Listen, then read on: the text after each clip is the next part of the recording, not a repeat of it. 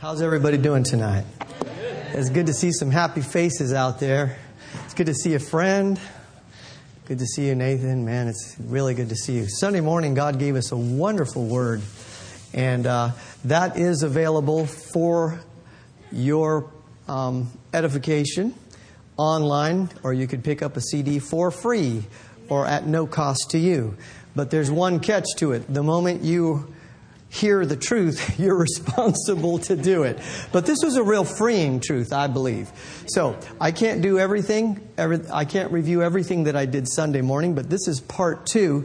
And I trust that this will bring you closer to the Father. Amen. If the world needs anything, they need a closer walk with the Father God and with Jesus Himself. Let's pray. Father, thank you for your precious people. Thank you, Lord, that they've come out, taken time out to stand in your presence, to worship you, and to hear your word. I'm asking, Lord, that you would open our ears, open our eyes. Help me, Lord, to yield to you and give us utterance tonight. Help us, Lord. Help us help your people. In Jesus' mighty name, amen and amen. Our text tonight is Proverbs chapter 3, verse 11 through 12. This is the title of my message tonight is Whom the Lord Loves ... Because you found out Sunday morning that if I give you the rest of it, you're going to turn it off in 5 minutes. But here we go right into the scripture. My son, despise not the chastening of the Lord, neither be weary of His correction. For whom the Lord loveth, He correcteth, even as the Father, the Son, in whom He delighteth. Now, if you weren't here Sunday morning and haven't heard anything like this, you're probably out there saying, oh, bummer. Great, whom the Lord loves, He correcteth, some chastiseth, There's a myriad of things. So let's take a little journey through words again for those of you that weren't Sunday morning. Let's see how our PowerPoint presentation is doing tonight. And I'll give you a moment to bring that up. And this is a family of very unpopular words and concepts. So unpopular, they're almost non-existent. So you'll see you need to click on the PowerPoint, and you might need to ask, permission and that sort of thing. She'll take care of it. She'll get it. But anyway, the first word that I have is chastise or chasten. And the way that we think of that typically is to subdue humble cows, squash and deflate. Can you see God loving you? I just see people running by the tens of thousands and millions coming to get squashed by God. That's not what it means. That's not what it means. Okay, so thank you for bringing that up. I just appreciate our team up there. So I want you to notice in the 1800s, the use chastise and chasten was used quite a bit. So you could see that it was used in literature. It was used in everyday conversation. Yeah, let's go chastise, whatever. But I want you to notice the timeline. On your left, you may not be able to. On your left is the 1800s, and you can see it's at all the way high. But at the bottom over here, you see 2010.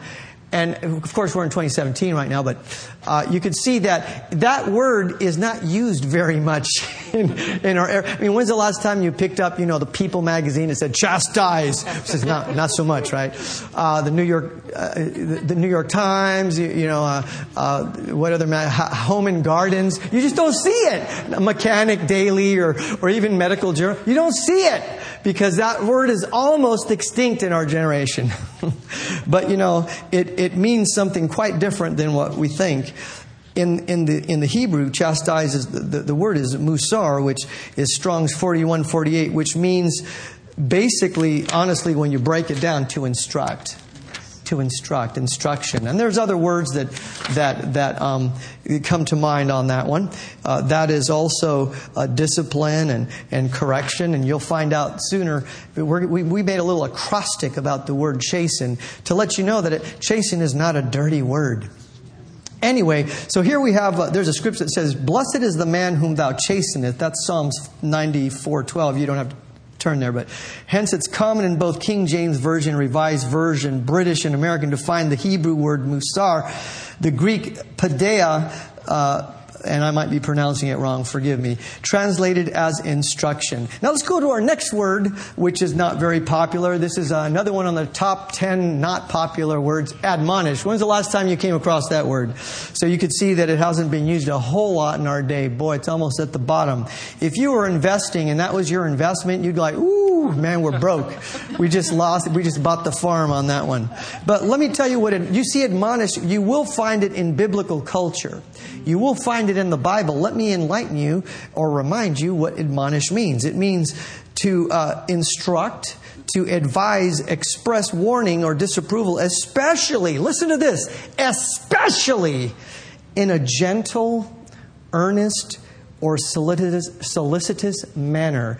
Do you feel the love? Are you feeling the love in that? Then you could go back to Proverbs chapter 3 and verse 11 where it says, whom the Lord loveth, He chastises type thing. You know, He's just like a son. Well, in this case, can you see, does that look a little more reasonable where a father would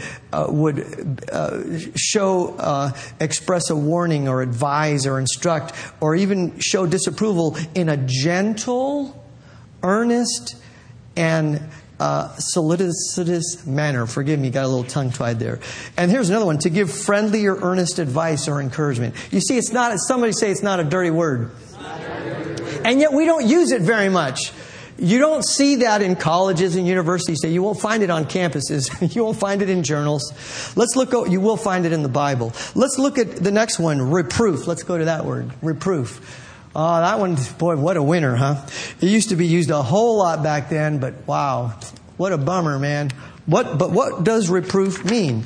Let's go to besides reproof, let's go to reprove, which is the action or the verb form. Look at reprove, which is the next slide.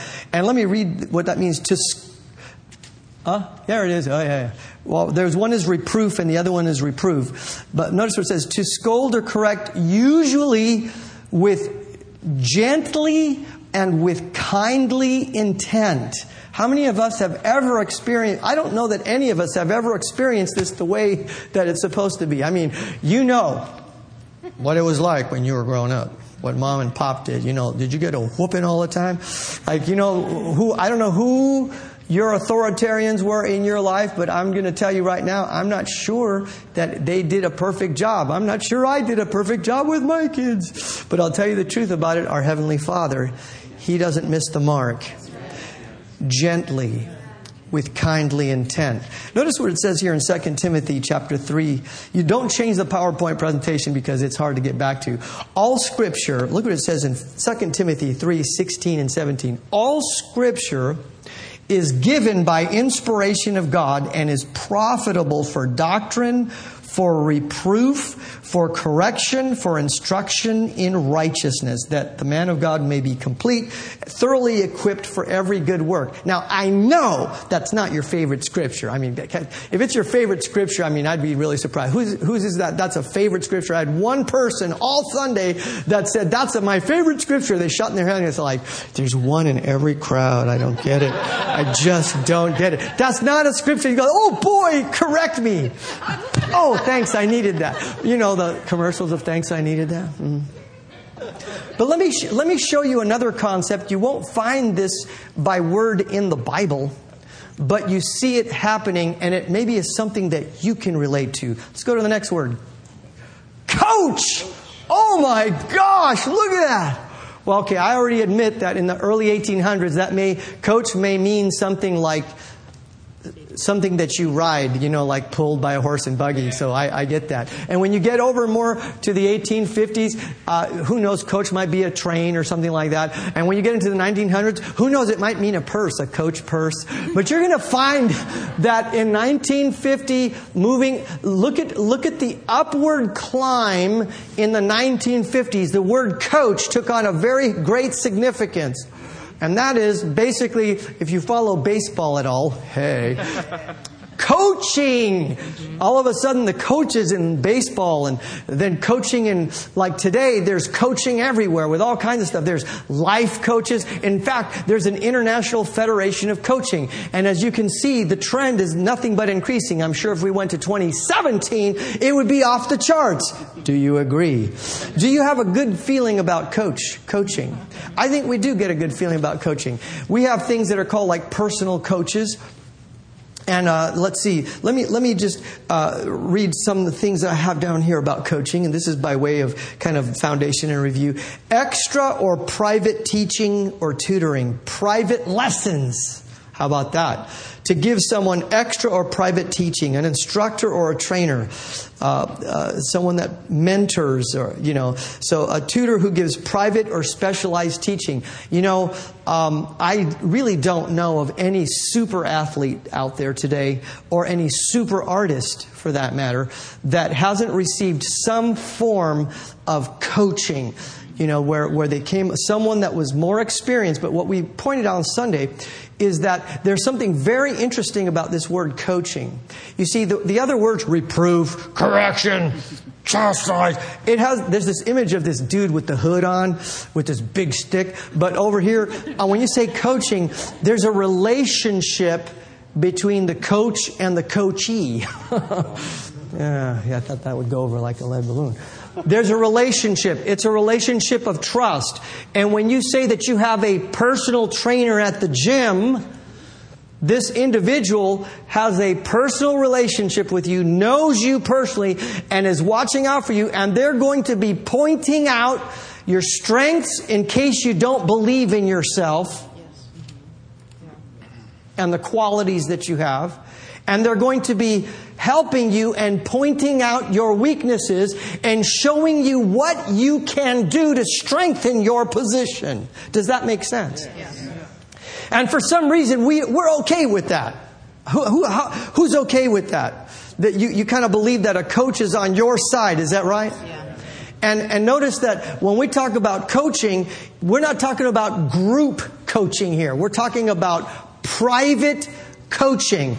In other words, this is not some generic thing where you got 600 people out there. You say, okay, everyone lift like this and everyone lift like that. We're talking about someone that took time and is spending one of the most amazing relationships in coaching that's very, very vivid in my mind. Did anybody remember the movie Chariots of Fire? Okay, the Jewish runner, he had an Arab coach. Do you remember that movie? So remember that he would get in his face and he would pull out the best in him, and I will not run on Sunday and all that stuff. The whole deal. But the real cool thing is the coach did not go to the arena, but he was outside the arena. And do you remember what happened when the people were yelling because the race was going on, and they didn't have TV, I suppose. He just was listening for what would happen. And then he heard the Israeli national anthem, and he was so elated that he won, that the young man that he was coaching won. He took his hat and he punched it, and he said, "My son." Do you remember? Is it just me, or did anybody else get a little excited about? Okay, just checking. Sorry, the Latino comes out every once in a while. But I'm telling you, he was excited to see that young man. He invested in him. He was not, this wasn't just a job. And by the fact that he said, "My son," he had adopted him and made him a part of his life. And what he wanted to do was impart to him, not beat him down, not humiliate him. We've got to get this. If nothing else, catch the idea that your Heavenly Father is like a coach. And He's there with you. He's your personal, like a personal trainer. Of course, He's a whole lot more than that. We don't want to blaspheme and say God's just a coach. Hey, coach, what's up? No. But on the other hand, one of the roles that He fulfills is a trusted role of a personal coach. Say coach. So let's look at the other one. Let's look at trainer. Look at the next word. Trainer. See how popular that word coach was in our day? Boy, that was really wild. There's trainer. I want you to see that. It was virtually non-existent in the 1800s. But in our generation, starting with about the 1900s, all of a sudden training, the Industrial Revolution. Training became very, very important. Why? Because people had a whole paradigm shift from making everything by hand to learning how to work with machinery. You follow that? And people had to learn how to interact with machinery, had to interact with materials like metal, like rubber, like plastic, or whatever the polymers were. And it was like in the 1900s. I want you to notice that's probably right about there, similar to where the Industrial Revolution was occurring. And notice it did not let up. I mean, it's going up at notice it hit the very top, early 2000. Probably, I'll tell you the truth, probably the recession hit at 2008. It's reflected right there. A lot of the training kind of subsided because businesses were laying off people right and left. You follow what I'm saying? But this is very interesting. I'm trying to say this isn't like empirical scientific, but you can see that there is a correlation. Will you give me a mulligan on this one? There is a correlation to what's happening. So training, what in the world is training? Well, training is basically an individual, or a trainer is one who teaches a person or an animal, in this case a person, a particular skill or type of behavior through practice and instruction over time. So and they also use other synonyms like coach and tutor and educate and drill and ground and indoctrinate, initiate, and so forth and so on. So there you go. Now, there's another one that says, I think I'm going to skip some of that. There's another one that says instruction. I guess you could put that up there. Instruction stands alone as the standard. Let's look at instruction. When you look at instruction, you see that it seems to have always been important throughout this 200 and some odd year span. It's still important. What is instruction? Instruction is the volume of knowledge. Like whatever the knowledge was there and the knowledge now. It seems to be important. But notice how different when you say instructor. Let's look at the next word. Or instruct. They didn't have instruct? Oh boy, that was interesting. All right, so let me just tell you what it was. When you show the word instruct or the verb instruct, it falls way down. I don't know if you can all see this, but it goes way down just like the other ones. Let me tell you why. This requires a relationship. You're usually taught by a person. And as a generation, we don't like people telling us what to do. Instruction represents the standard. And I just occurred to me the other day, it's very unpopular because when we read instruction, we see the standard and we look at it. Here's an example. We read 10 commandments, but we're thinking as a culture the 10 suggestions. You follow what I'm saying?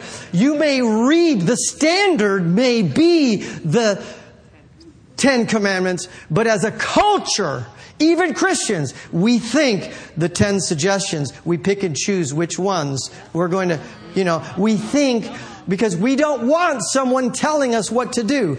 Let me just tell you this. When you talk about instruct, that's a personal relationship that is a direct command or a direct order to teach someone a skill. In other words, that relationship, you're actually telling someone what to do. And as a rebellious generation, don't tell me what to do. Oh, you'll get the instructions to that tricycle when it's Christmas time and the wife is there trying to say, oh, here's the instructions. I don't need no instructions. I'll do this myself. Honey, I really think you should use I don't need no instructions. And you try to do it yourself. Honey, maybe you should look at the instructions. Come on, guys. Am I the only one? That was a long time ago. But we like to do it our own way. I could figure this out. But you see, an instructor, a person that is instructing, is a person that's saying, now do this, now do that, now do this. We need to learn that when our Heavenly Father says, okay, now do this, now do that, He's not trying to insult our intelligence. He's trying to save us a lot of time. In many cases, He's trying to save you a lot of money and a lot of wasted effort. How many appreciate the little timelines of all this? And of course, encouragement was really huge. Everybody loves encouragement. So did you see encouragement up there? It was like really high. Oh, everybody likes warm and fuzzies. Everybody likes people and say, oh, you're doing a great job, Tiger. But when it comes to, now wait a minute. You're doing a great job, but this one spot right here, right? This one spot, like, ooh, what? You're saying so? Well, tell me what to do. Because we don't trust. We think that we know better, right? So there's that song, Mother Knows Best, Oh, Lord, that comes. So anyway, so there's other words like rebuke and dear Lord.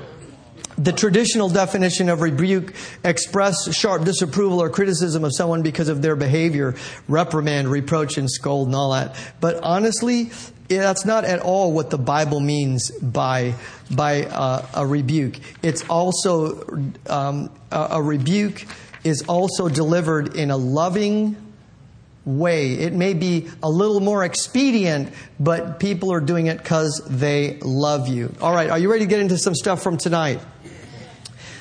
Here's an interesting word, the word punish. Is punish up there?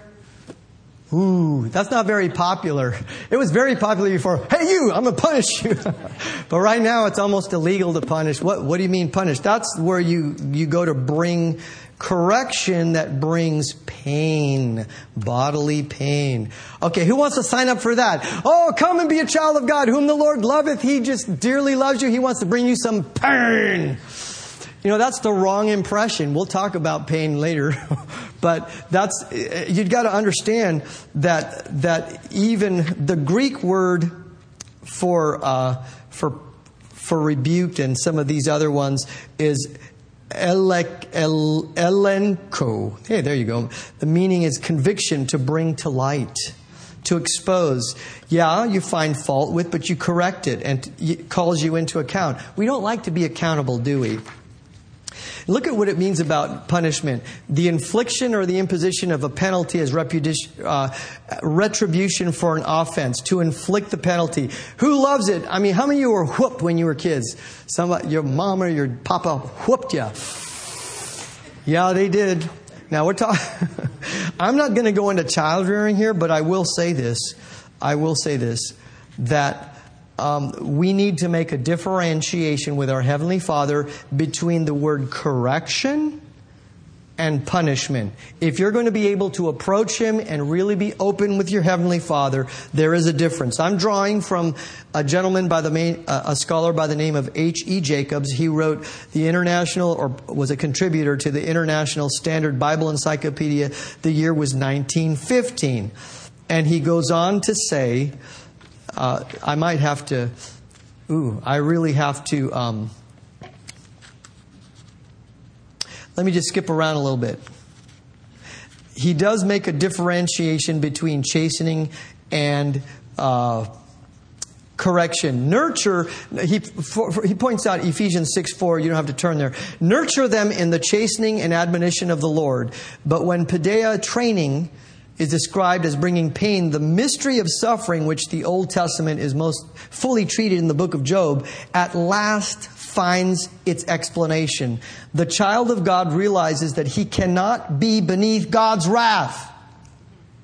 God punishes eventually the ungodly.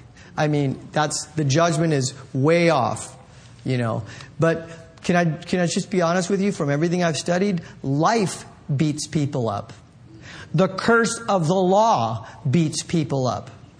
Gosh, I wish I had time. I'm going to have to start freewheeling a little bit because it's 8:13.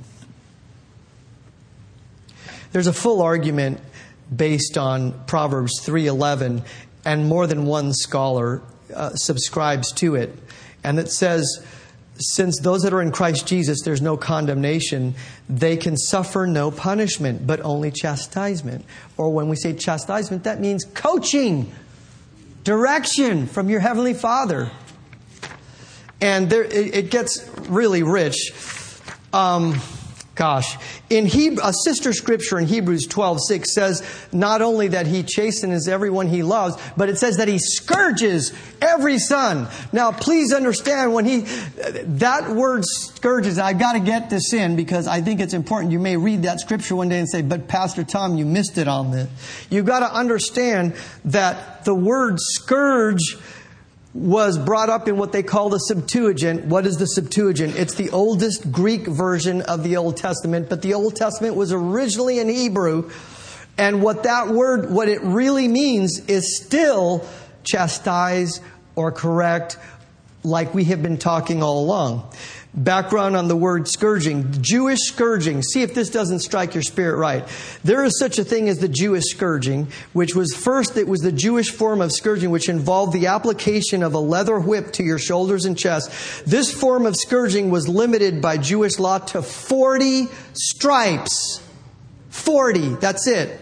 This is why the Jews called it 40 lashes minus 1. They didn't want to risk breaking the law by miscounting, so they deliberately reduced the maximum number of lashes to 39. The law also said the actual number of lashes was supposed to be commensurate with the crime. However, Paul got 40 minus 1 5 times. 5 times. Can you? Oh boy. This is by the religious people. And by the way, who are the people that want to beat people up all the time? The religious people. Now let's talk about Roman scourging. There was a Roman scourging which was worse. It was typically applied to criminals before the execution, and there was no law limiting the number of strokes applied. In fact, boy, this is real exciting. Everybody, yay, thanks a lot, PT. I just really so glad I came out tonight. Don't worry, there's a happy lining to all this. Notice what it says. It says there was no limit to the number of strokes applied. In fact, if you wanted to kill a man at the whipping post, you could do it with a vicious tool called the flagellum. Since there may be children hearing this, I won't describe what the Roman whip would do to the body and the flesh and the blood and all that. But if you've seen the Passion movie, you know what we're talking about. By the way, our dear Mr. Cavizio fell in the line of the whip one time, and it actually came through and it ripped the flesh. It's just like, stop the shoot. He had problems. It was very, very painful. But by the way, Cavizio is a great man of God. He's a wonderful guy. So anyway, moving right along, regardless whether you got the Jewish version or the Roman version of scourging, scourging was torture. I just got to tell you, you got to match Scripture with Scripture. And you got to see characteristic as you measure things up. What loving father is going to beat his kid to a pulp and pull blood? Come on, friends, help me out a little bit. It's not how it works. And by the way, the encouragement tonight is we've got to stop trying to do penance. Here it is. Friends, Jesus took the full payment and punishment for all those things that the entire human race has ever done. Everything that you have done, anything that you're doing wrong now, and everything and anything that you will do or anyone. That punishment was on Christ. So while a lot of people, I love what Brother Hershey was saying, a lot of people are saying, you have to have more passion for God. More passion for God. You've got to love God. And he says, you know what? I wasn't very good at that. He says, instead, I started thinking about the passion that God had for me, the love, and the extent to which He loved me. Okay, you know you are so loved. Let me just tell you just how much you're loved. Isaiah 53. Who has believed our report? This is in the New King James Version. To whom has the arm of the Lord been revealed? For he shall grow up before him as a tender plant, as a root out of dry ground, despised and rejected by man. A man of sorrows, acquainted with grief. And we hid, as it were, our faces from him. He, Jesus, was despised, and we did not esteem him. Surely he has borne our griefs and carried our sorrows. Yet we esteemed him stricken, smitten by God, and afflicted. He was wounded for our transgressions.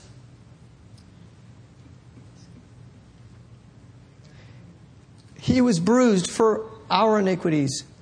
Every once in a while, I just get off the merry-go-round and I just start to ponder, all the things, all the bad things that I've ever done, and I thought, when you start saying, I remember when I was this old, I did this. I remember I did that. I remember I did this. And all of a sudden, the list keeps going. I'm like, oh, God, why am I remembering this? And I realize He paid for all of it. I want you to think of the worst thing that you have ever done. He was beaten for it. Stripes. By His, look what it says here. Smitten of God, afflicted. Wounded for our transgression, He was bruised for our iniquities. The chastisement for our peace was upon Him. By His stripes we are healed. Stripes, what do you mean? That's, gosh, do I have to pronounce that? Kabura. Maybe that was right. Maybe it wasn't. But it's Strong's 2250. And friends, that's everything that you saw that we've been talking about. We're talking about black and blues, bruise, hurt, stripe, wound, piercing. It's vicious. Jesus took it for all of us. And stop pretending that you're all that, because we're not. You know that we all have come short of the glory of God. Is that right? But thank God we've received forgiveness. All we like sheep have gone astray. We've turned everyone his own way, and the Lord has laid on Him. So I have a question for you. If the Lord laid it on Him already, the iniquity of us all, why does your Heavenly Father have to whoop ya to a pulp? That's doesn't make sense, does it? Your Father's more of a coach, a loving Father than that. Can you say amen? Amen. Jesus took our punishment. He took our judgment. Can you thank Him for that? Hallelujah. Let's thank Him for that. Let's thank Him for that. Thank you, Lord. So let me just read some of these things in view of what we've talked about tonight. The wages of sin is death, but the gift of God is eternal life through Jesus Christ our Lord. That's Romans 6:23. John 6:13 through 17. God loved the world. He didn't want to beat the world. He loved the world that He gave His only begotten Son, that whoever would believe on Him would not perish, but have everlasting life. God did not send His Son into the world to condemn the world, but the world through Him might be what? Beaten. No, saved. Saved. Saved. Somebody say saved. I like what it says in the Voice. You don't have it up there, but it's Colossians 2:13 through 15. These are closing comments. Somebody said amen. Look what it says here. And when your flesh is still uncircumcised, dead in transgression and swathed in sinful nature, it was God who brought us to life with Him, being Jesus, forgave all of our sins and alienated the massive debt we incurred. Wow. Massive debt. Can I do that, Lord? Okay, I'm going to do this. Do you know how bad sin is? Sin is really bad. I mean, if someone, I don't know how bad I can say that it is. It is so horribly bad, it brings death. It's like an epidemic death. That when people have this thing, it just destroys your life. It destroys us. And yet, it says here that He took it. He forgave it. This massive debt. Justice was satisfied. You don't have, good news, you don't have to suffer for that. You don't have to do penance for whatever it is that you did, will do, or have done or doing. You don't have to, all you got to do is trust in Jesus. Somebody say trust in Jesus. You can't pay this debt back. He alienated the massive debt we incurred by the law, forgave us all our sins, eliminated, hallelujah, took it all away. Took it all, somebody say took it all away. I want you to put your hands on your heart like this. Close your eyes. And I want you to say, let's say that just a number of times. He took it all away. He took it all away. He took it all away. What does all mean in the Greek and Hebrew? All. Thank you. Look at what it says in God's Words translation. You were once dead because of your failures. Who likes to be a failure? I was a straight A student until, I don't know, Well, once I was in high school, I wasn't concentrating or participating, right? And I got like a C in trigonometry. I almost died that day. I quick ran to summer school and got an A real quick. But one of the worst things in life could be is if you're a straight A student. Because all of a sudden you're afraid to get an A minus or a B plus and God forbid a C. Oh my goodness. Any straight A students in here? It's like, I mean, you have your 4.0 in college. I got my 4.0. Went, sweet, 4.0, 4.0, nice, 4.0. Then Dr. Odie shows up at San Francisco State University. Like, ew, he's a horrible teacher. It was a horrible experience. Now, PK, you say that I got an A. I don't think I got an A. I didn't look at the transcripts. I think I got a B. But that was bad for me. I was so depressed that I got a B. Friends, did you know who really accomplishes things in life? People that realize that it's not your perfection. It's His grace operating through your life. And some of the best, not some of the best, I will tell you the best people, the most productive people that I know in industry and in families are people that know that they're not perfect. Some of those C students, they're the ones that start businesses. They're not afraid to fail. You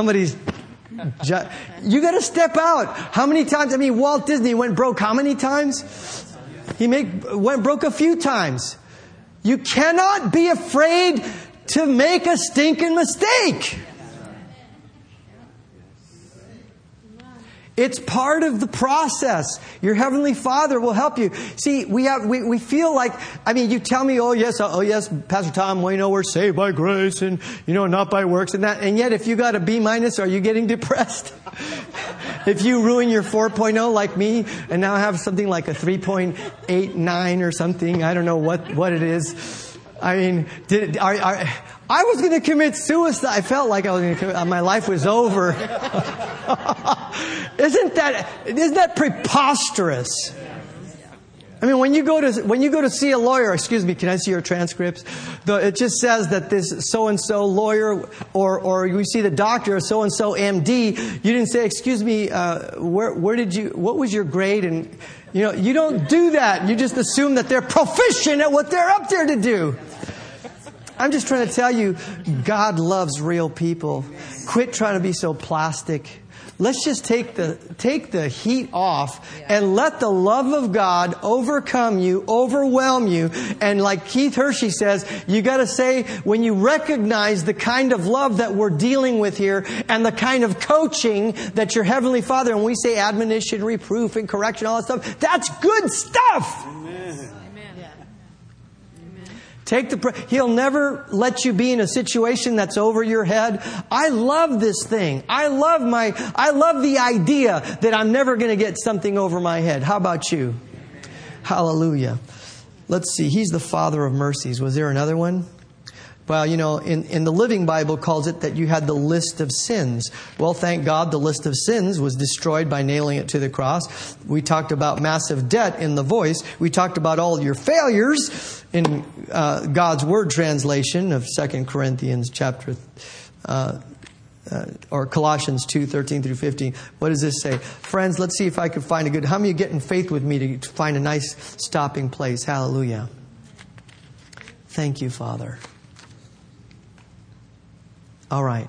I'm going to read this and we're going to stop right there. And if I get a chance to preach again and you'll come back,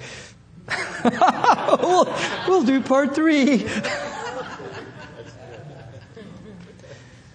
The most significant part about correction, instruction, reproof, admonition, coaching, training, the most important aspect of it is the relationship between the coach and the person being coached, the trainer and the person being trained, the Father and the Son,